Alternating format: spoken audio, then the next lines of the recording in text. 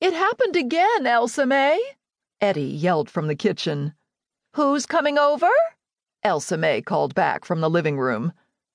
Eddie threw down the tea towel onto the kitchen counter and walked into the living room with her hands on her hips.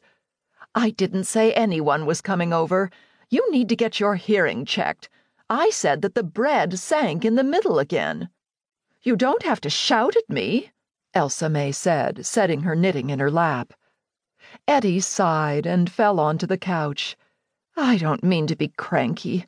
It's just that the bread has sunk again, and that's another batch of wasted ingredients." "What do you think is causing it?" Eddie shrugged. "I don't know. I've gone through everything I can think of.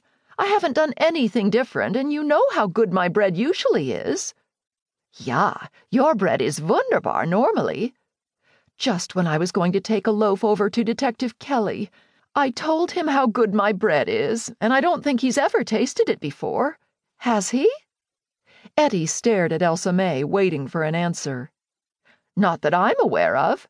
Are you sure you're not doing anything differently? There must be something that's affecting it." Eddie shook her head. "I just wish I knew what it was. There must be something, but what?" Elsa May picked up her knitting again. "I'm not going to be much help to you.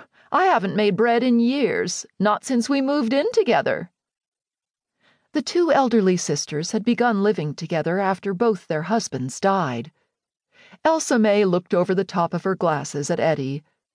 "Perhaps it's the ingredients. Have you bought any new ingredients lately?"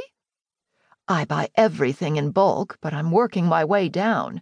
I'm nearly due to buy more. I haven't bought anything new at all." "Perhaps there's something wrong with the yeast."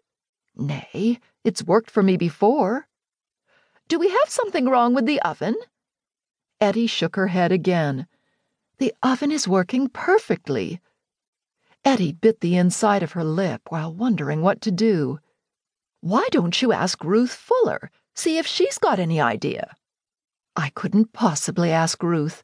She's so busy, and besides, everybody's always after her bread secrets." Elsa May chuckled. "You wouldn't be asking her for secrets. You'll be asking her what you might be doing wrong." Eddie raised her eyebrows and considered what her sister had said. She waved a bony finger in the air. "You know, you just might be right." Elsa May smiled while she continued clicking her knitting needles together.